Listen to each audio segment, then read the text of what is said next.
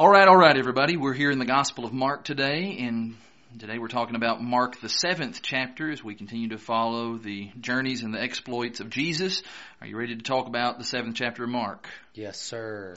All right, let's just pick right up and get right going in verse 1. The text says, "Now when the Pharisees gathered to him with some of the scribes who had come from Jerusalem, they saw that some of his disciples ate with hands that were defiled, that is, unwashed." Now, I want to just point out from verse 1 how it is of interest to me that the Pharisees and the scribes now, they come hunting for Jesus. They have left Jerusalem. Word has apparently got back to them that this fella is continuing to teach and to perform miracles and do all the stuff that he's doing, and they got to see it for themselves now.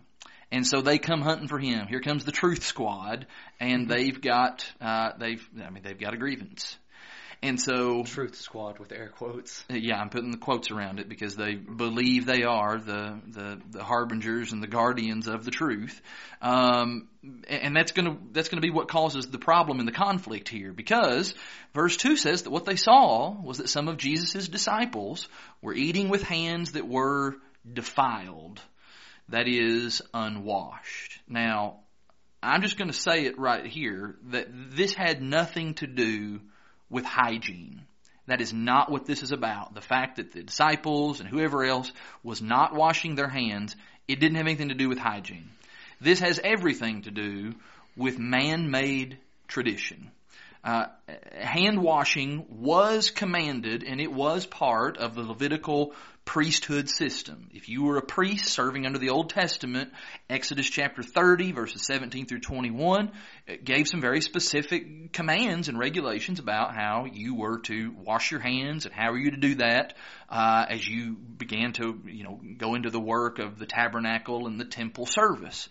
However, about 200 years before Jesus burst onto the scene, there were various sects among the Jews who started to implement that as being just a ceremonial practice and tradition that everybody should follow.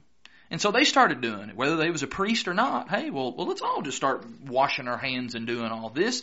It purifies us and whatever all the other reasoning about that was. And so by the time we get here to the New Testament, to Mark chapter 7, the scribes and the Pharisees and the other religious leaders of the time, they are now essentially binding this tradition on everyone. Notice again verse 2, verse 1. Well, actually, let's just read verse 3. Yeah, that's the verse I'm looking for here. That's right.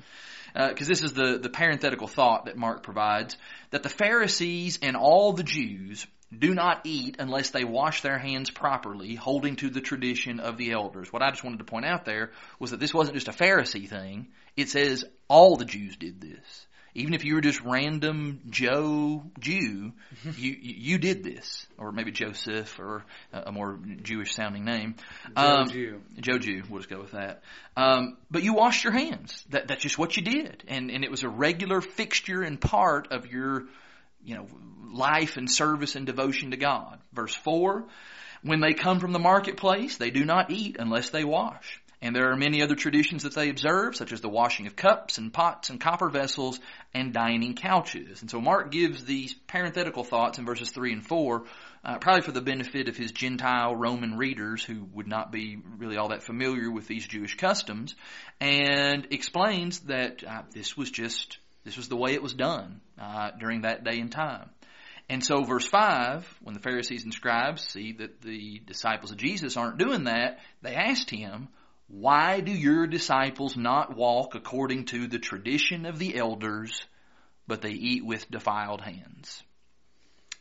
And there in verse 5 is the issue. Yep. There is the problem. Traditions of elders, not the Lord, not God. Yeah. We have here the elevation of human, man-made ideas and traditions, putting them either on par or quite possibly even worse, elevating them above God's word and God's command. This is what my granddad did. Yeah. And that's what his dad did. And his dad. And you hear that time and time again. Yeah, and it's kind of worth us noting, and we talked some in previous chapters about some of the lengths to which the Pharisees and these religious groups would go with other commandments of God. Did God command there to be hand washing to some degree for certain people? Yes, He did. But what's happened is we've got a group of folks who have taken that and they've picked it apart and they've extrapolated it and they've taken it to just absurd lengths.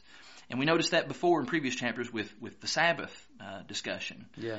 And they were missing the point back there too. Yeah, just totally missing what even is the point of all of that. Just a couple little peculiar little notes about the hand washing stuff. There are about 35 pages in the Talmud that are devoted just to the discussion of hand washing procedures and the washing of pots and etc. And how to do thorough. Apparently you do. Apparently just walking up to the faucet and turning it on and getting some soap and turning it off, and that's not enough. They just see that and they just scoff. Yeah, we need a whole manual. You don't even know how to wash your hands, little Gentiles. Foolish Gentiles. Yeah. I ran across this story about a Jewish rabbi who had actually been arrested by the Romans and he'd been thrown in prison, and he nearly died because each day when they would bring him his daily rations of water, instead of drinking the water, he did, can you guess? Washed his hands. He washed his hands with the water. There was almost this ridiculous obsession with keeping that.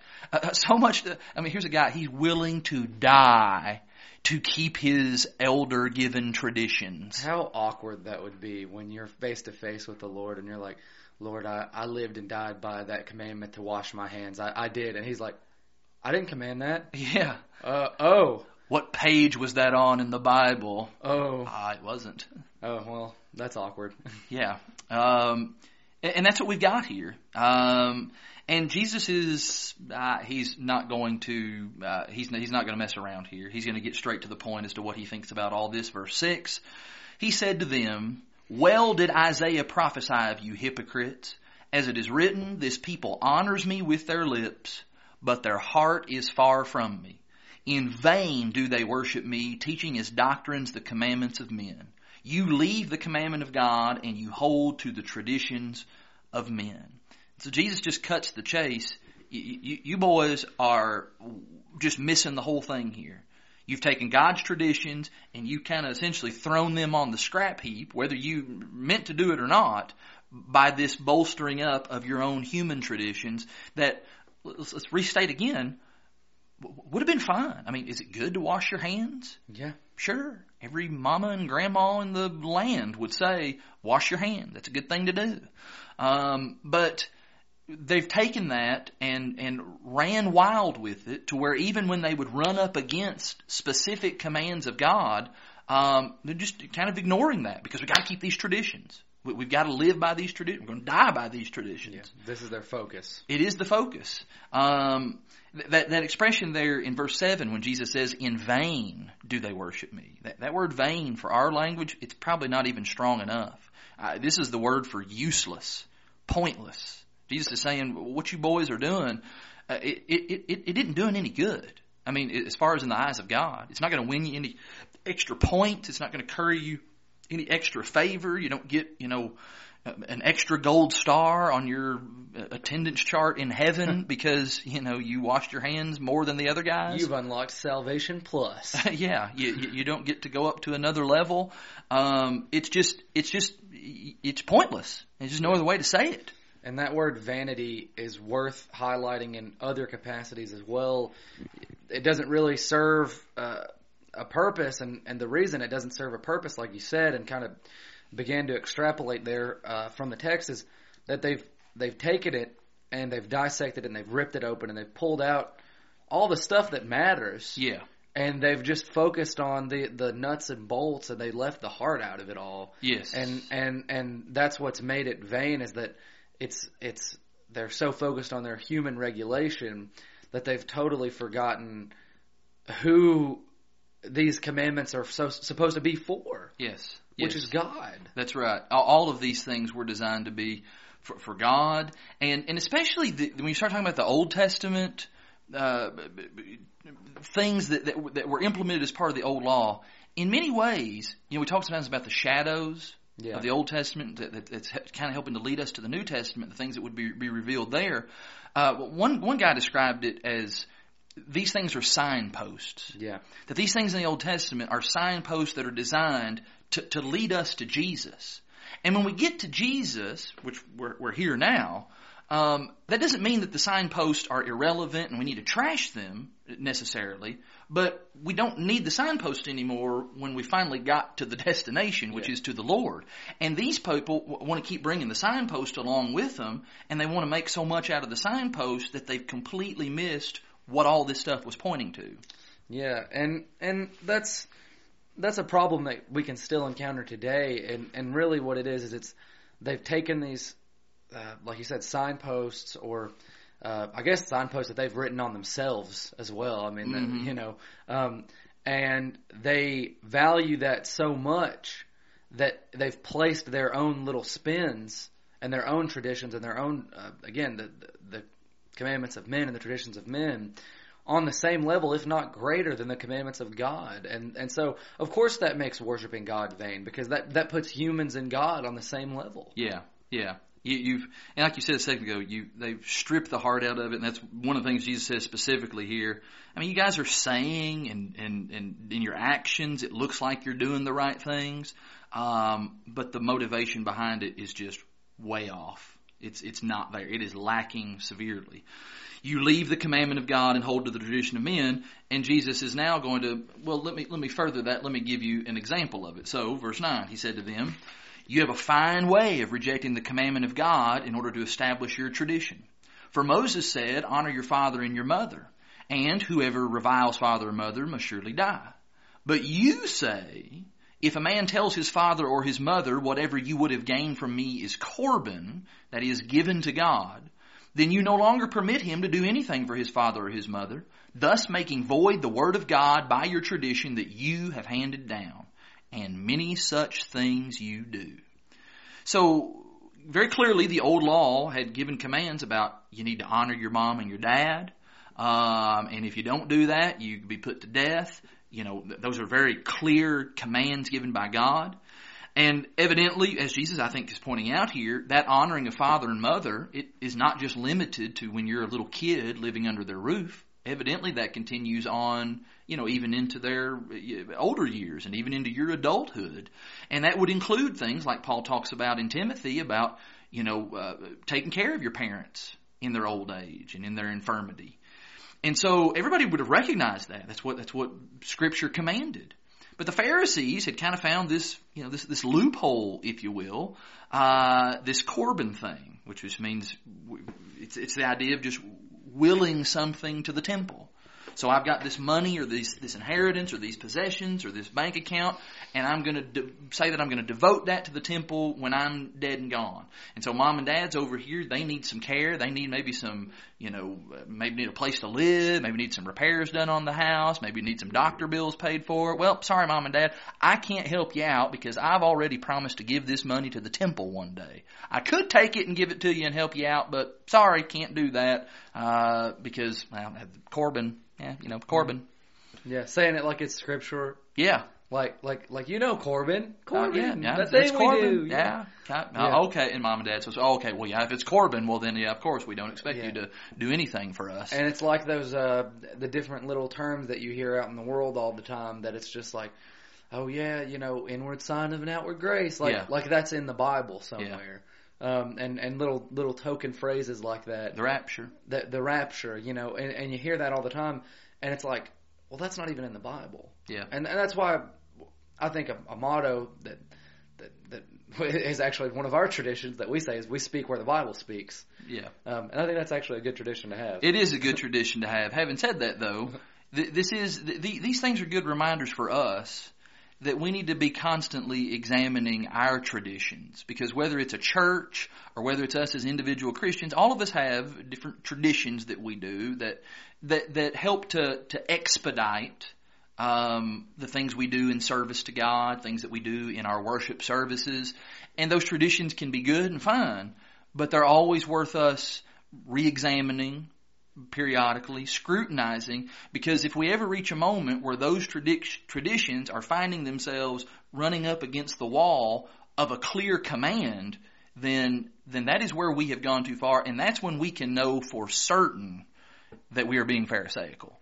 You preached on the leaven of the Pharisees this past week, and if you ever want to know when you're being Pharisaical, according to Jesus, that would be one of the ways you could know. Yeah, when you choose to elevate commands and doctrines of men over what God's taught. Yes. Yeah.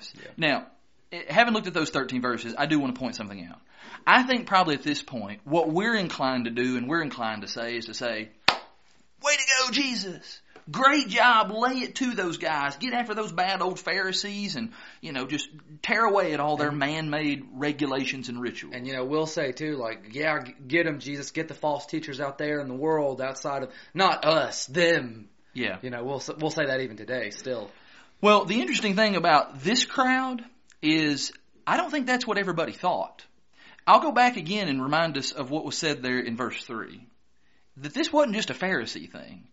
All the Jews did this hand-washing stuff. Yeah. And this was an accepted, it really was the popular thing to do. I think everybody in the crowd that day, they were all fully on board with the washing of the hands, probably even the Corban thing. These things were accepted. These things were popular. And that's could also be said of many religious practices today that happen in churches, in the religious world. We could just enumerate a long list. I want us to think for a second about how risque it would be for us to call out. So we're going to do what Jesus did here, and we're going to call out practices and things that are done that are popular and are accepted by the religious world as a whole. So like if we start calling out instrumental music in worship, what's the majority of people going? Is the majority of people going to clap with us and say, "Yes, good job for calling that out"? No hand clapping. Stop. Exactly. People are going to put a halt to that. They're going to say, "You can't do that. Yeah, you can't say that." If we start, talking about, the folly of we turn our church meeting places, our places of worship, into like recreation centers and family life centers and gymnasiums and ball fields, and we talk about the folly and the fallacy of that. That's generally accepted to be a good thing. Yeah. There are people who that's what they look for in religion. And there are people who have called this church building before asking, "Hey, do y'all have a family life center?" And when we tell them no, it's like, "Oh, I can't believe it." What? I mean, that's what churches do these days. And that's kind of what's going on here. Washing the hands and all that stuff. Well, that's just what everybody does. Yeah. And for Jesus to come along and to kind of dress these guys down and what they're doing to tear that apart, it was shocking. Yeah. I think to everybody that day. And we have to be willing to say things like this too. Yes. And we have to absolutely. And there's a time and a place, and this was the time and this was the place. They came to Him. Yes. Oh, yes. That's a good point. So they came to Him. I mean, people, people often go to Jesus at this point, and they'll be banging somebody's door down and start, screaming at them or something. And I don't think that's the best way to go with evangelism. But if they come to you and they've got some questions, and then you answer those questions. Let's be clear and direct. And even if you do initiate with someone, there's tact that needs to be done here. But Jesus is handling these guys how they need to be handled because these are hard-hearted individuals. Yes. And so, all of that said, it's probably going to be no wonder that by the time we get over here to chapter 11, when Jesus finally makes his way to Jerusalem, because he's not going to Jerusalem yet. He knows what awaits him when he gets to Jerusalem.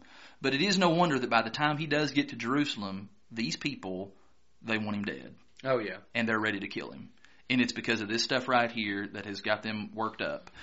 Now, I said a second ago that I think everybody was probably kind of shocked and probably took a step back. I think that probably is made even clearer when you look at this next section in the first verse of it. Look at verse 14.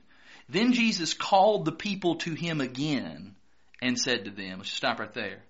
Just picture, Jesus is going on this pretty harsh rebuke here about the traditions, and slowly but surely all the people are just kind of backing up and inching away. And Jesus gets done doing this rebuke, and he turns to this crowd and says, "Oh, hey, you. Why don't y'all come back over here for a second?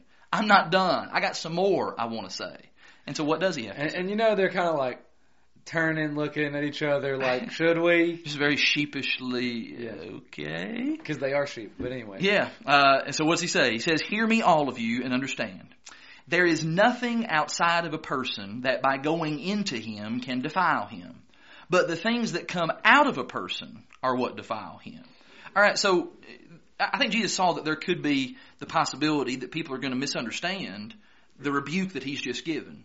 Because what the Pharisees had been saying was all this stuff about All right, you don't wash your hands, well, that defiles you.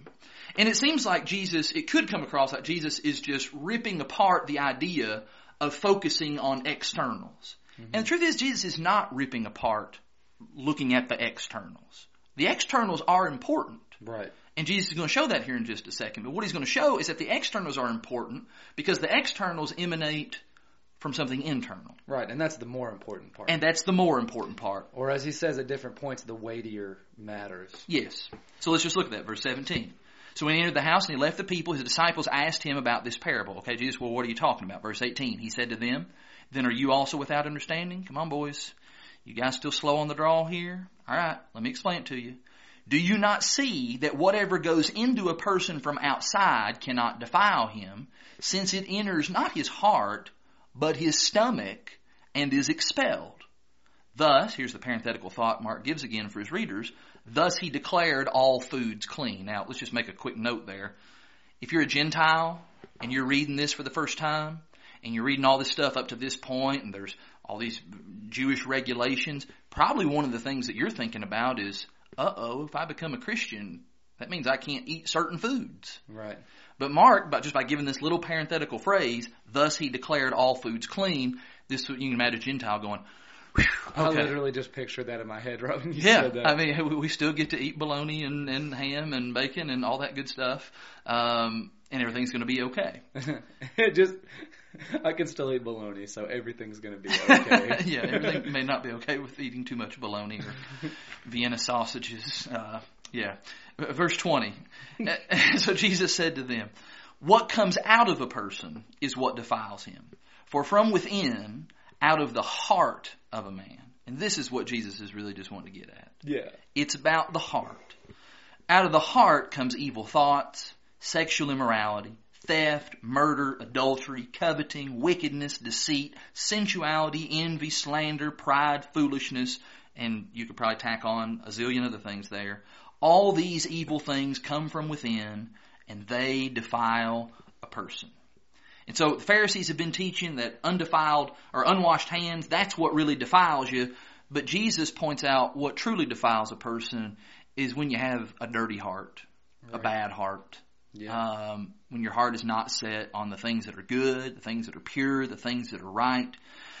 And in all of this, I think Jesus is affirming that yes, the externals do matter. But it's only because they really just serve as the evidence of what's going on the inside, what's cooking in the heart. And exactly, there's a lot at play when it comes to that.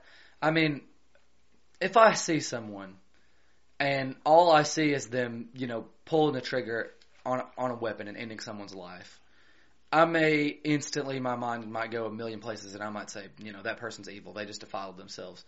But little do I know, they could be standing between themselves and like their little infant daughter, Jesus says later on, or not, maybe not later on, but in the Gospel of John, he says, judge not by appearance, but with righteous judgment. Right. And I think that this is kind of what he's getting at here is like, you Pharisees, your hands might be sparkly clean, and the Jewish folk that are washing their hands all the time, but there might be a Gentile out here who's got, sores and dirt and scars all over his hands, but this guy might be 1,000 times more dedicated to God than you are. Yeah. You wouldn't know because you're so focused on this hand washing thing. Right. And then just on a personal level, not even thinking about, judging and looking at others, but just on a personal level, this really ought to just serve as this is a warning for us to guard our heart and what we allow to come into our heart. I'm reminded of that proverb, Proverbs 4:23, about guard your heart, for from it flow all the issues of life. Yeah. And really Jesus' teaching here just reinforces that. That everything we do, whether it's bad or whether it's good, it's going to come from either a bad heart or from a good heart. And in a way, Christianity kind of tempers our heart and puts a filter on it so that we're not, we filter out those things that he lists there, all the evil thoughts, sexual immorality, theft, murder, adultery, coveting, all that we slowly have our consciences, the opposite of having a seared conscience. We soften our hearts toward God to where we do have free will, but this is just not even an option to us anymore. Yes. It's not a living option. It's something we wouldn't even consider.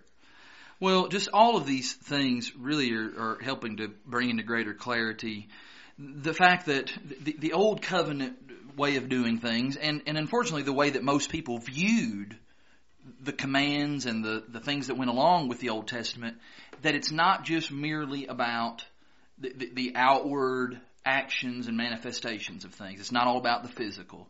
Jesus is trying to show that the Old Testament was intended to point the way, and it was intended to be something that is spiritual, something that's focused on the inside.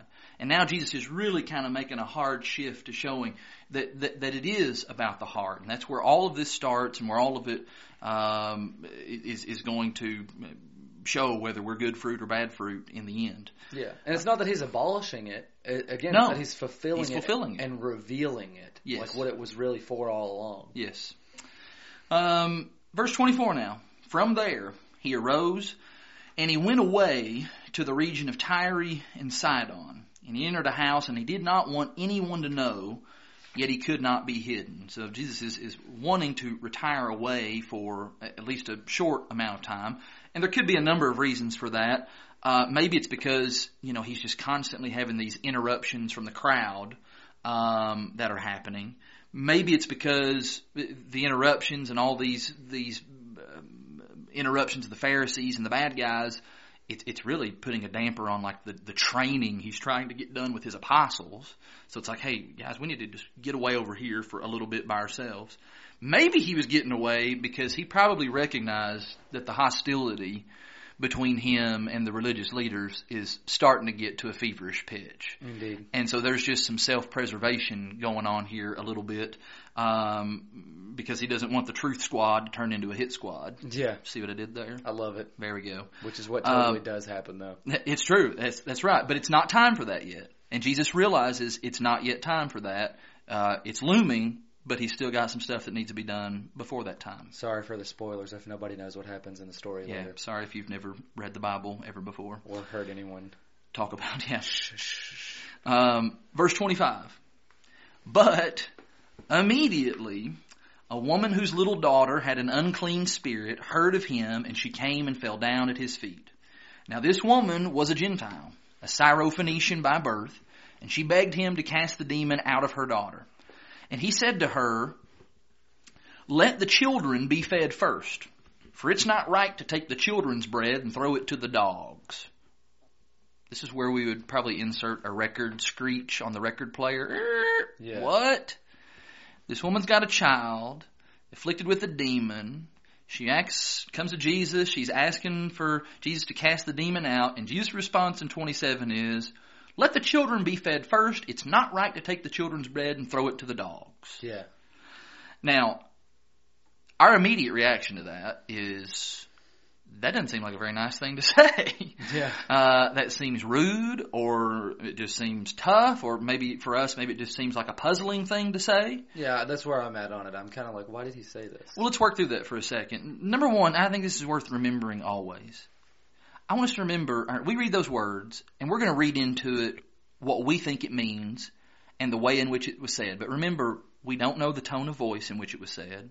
Yeah. We don't know the body language that Jesus was demonstrating when he said it. Yeah. We don't know the expression on his face, or maybe even the twinkle in his eye when he said this. Yeah. He may have almost kind of said this to this woman, knowing the response that she's going to give back. Yeah. And it's kind of a little bit of insider talk a little bit. But I will say, I do think that Jesus is kind of pushing her a little bit. He's testing her. He's testing her faith a little bit. And to her credit, number one, she's not offended by this. Because you would hear this and you would think, oh, he's calling me a dog. Yeah. He's calling me a dog, and everybody else who's not like me, they're the children, they're the ones who get fed, but me and my kind, we're the dogs, we don't get fed. She's not offended by that. In fact, she's persistent, and she's got a retort ready to go right away, verse 28. But she answered him, "Yes, Lord, but even the dogs under the table, they eat the children's crumbs." And so what I think we need to take from this is that Jesus is not being rude. He's not trying to be condescending. He's certainly not trying to be mean in any way. I think he's simply he's wanting to state it, if for no other reason but just for the record, that right now, at this point in time, his mission is not to go to the Gentiles. Yes. This woman is a Gentile. The text says that specifically. When Jesus sent out the apostles in the previous chapter on the limited commission, he told them specifically, don't go into the area of the Gentiles, right? Don't go to Samaria. It's the limited commission. Right. That's going to happen later on. That'll happen in the book of Acts, where we're going to take the gospel to them. But right now, my mission is to go to the Jews. That's the people God sent me to go talk to. That's the children in this metaphor that he uses here. It's the prophecy. It is. It goes all the way back, really it almost goes all the way back to the promises that God gave to Abraham in Genesis chapter 12, when he said that it is through your offspring, Abraham, the Jewish nation, that all the families of the earth are going to be blessed. Right. And so there's going to be the fulfillment of that, and then when that is fulfilled, then the floodgates are going to be opened up to Gentiles and every other kind of person. I think that is the significance of what Jesus is saying here. Okay, that makes a lot of sense. Yeah. And I tend to think, like I said, I kind of almost imagine him saying it to her with a little bit of a wink and a nod. Because what's the very next thing that he does? Well, the very next thing, verse 29, he says to her, "For this statement you may go your way, the demon has left your daughter." So, I mean, he actually, he did it. Yeah, he carries out her request. She went home, found the child lying in the bed, and the demon was gone. And so nobody needs, if you pull that passage out of context and just read it by itself, I could see how somebody could say, look at this guy. I mean, what a jerk. But if you've been reading and studying Mark up to this point, then that can't be what it means. Well, in the understanding of what I'm piecing together in this passage, if the children in the metaphor that Jesus is using, like you said, is the people of God, and Gentiles, the Jews, the Israelites, of this time, yes, the God's people, the Jews, and then I think it would be very apt to say that he is testing her faith and her humility. Yes. And her patience here, because she responds in total humility, and she's just trying to make her request still, even saying, you know what, like, we may be spiritually not connected to God the way that you are. Like, we may be quote unquote dogs. She's like, but even the dogs get some scraps too. Exactly. And it's funny you said humility. I circled the word crumbs there in verse 28, and right out next to it I wrote the word humility. Yeah. Like, this woman recognizes, look, Lord, I know I'm not even deserving of anything. Regardless of my background, I don't deserve anything from you. You call me a dog, I am a dog. If the Lord called me a dog, I'd say, amen, I am a dog. Yeah.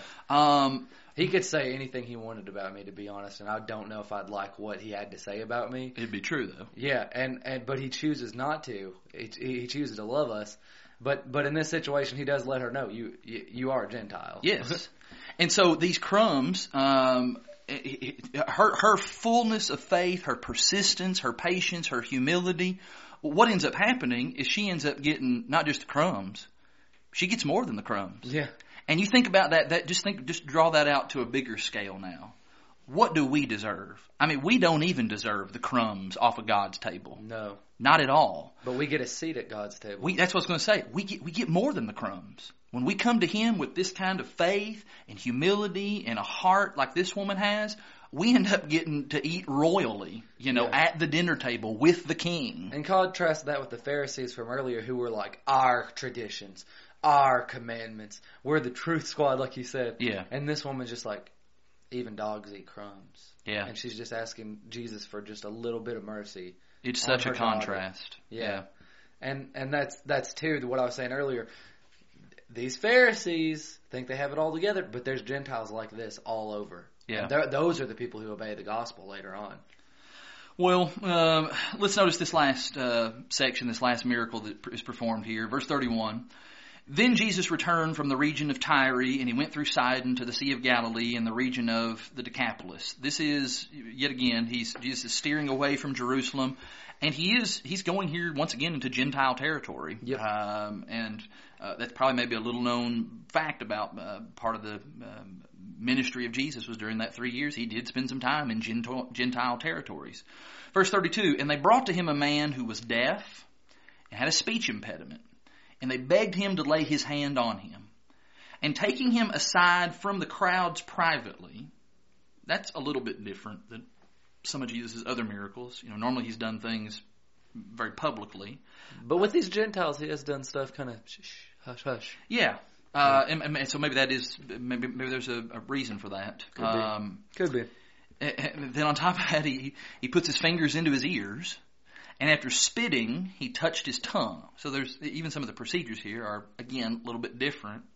Some of the other miracles, Jesus just says the word and stuff is done, but here there's some physical components to it. I don't think we need to read too much into those things and this means this and that means that. Yeah. This would be one of those good little topical questions to ask the Lord in heaven someday. Hey, well, why'd you stick your fingers in his ears and do the tongue thing? He might just be like, I don't know. Maybe. On a whim. It's just what felt right. Yeah, I don't know. Whatever he says, I'll just be like, all right. Yeah, you're the Lord. Then verse 34, looking up to heaven, he sighed and he said to him, Ephphatha, I'm probably butchering that. That is, be opened. That word there is actually in the Syriac language. Maybe that was the language that those people spoke in, which if that's the case is pretty cool because here's Jesus. Speaking in tongues. He's bilingual, yeah. He can speak any language he wants. He can. He doesn't even need to study this stuff. Verse 35, and the man's ears were opened, and his tongue was released, and he was able to speak plainly. And Jesus charged them to tell no one, but the more he charged them, as is usually the case, the more zealously they proclaimed it. It's just like if I tell you, don't think about an elephant right now. What are you going to do? You're going to think about an elephant. Especially since I just saw The Lion King. Yeah. That's just almost human nature. And so they proclaimed it all the more zealously. And they were astonished beyond measure, saying, I love this statement, he has done all things well. He even makes the deaf hear and the mute speak. And that's a great statement. He does all things well. In this case, physically for this man, but spiritually and in every other way, he does all things the best. Absolutely. Before we quit, can I draw our attention to one word that sticks out to me from this section? It's in verse 34. Okay. When it says, after Jesus did kind of some of these procedural things, fingers in the ear and all that stuff, he looked up to heaven and he sighed, and then he said the words, be opened. Right. That catches my attention because there's only a handful of times where it says that Jesus sighed. And I don't believe this is a sigh of exasperation. Yeah, like, Yeah, like, again. Yeah. We'll actually see that in the next chapter, in chapter 8 and verse 12, where the Pharisees come demanding a sign, and he's like, he sighs. It's like, again, these guys, these boneheads. He's not doing that with this guy because it's not this guy's fault that he's deaf or that he, can't speak correctly. And so what is this sigh? I'll tell you what I believe. Yeah. I believe this sigh is caused by the fact that the afflictions that this man is enduring, these maladies of the physical body, this is Jesus just having a moment of recognition that all of this is the result of living in a fallen and broken world. That's interesting that that's the take that you take on it. Because actually, I agree with you, but I think, too, that it's like, and it might be pained, but I think there's joy in it as well. Like, sometimes you, weep, this painful and happy kind of crying. I think it's almost like that sort of emotion that you feel when you're just overcome because,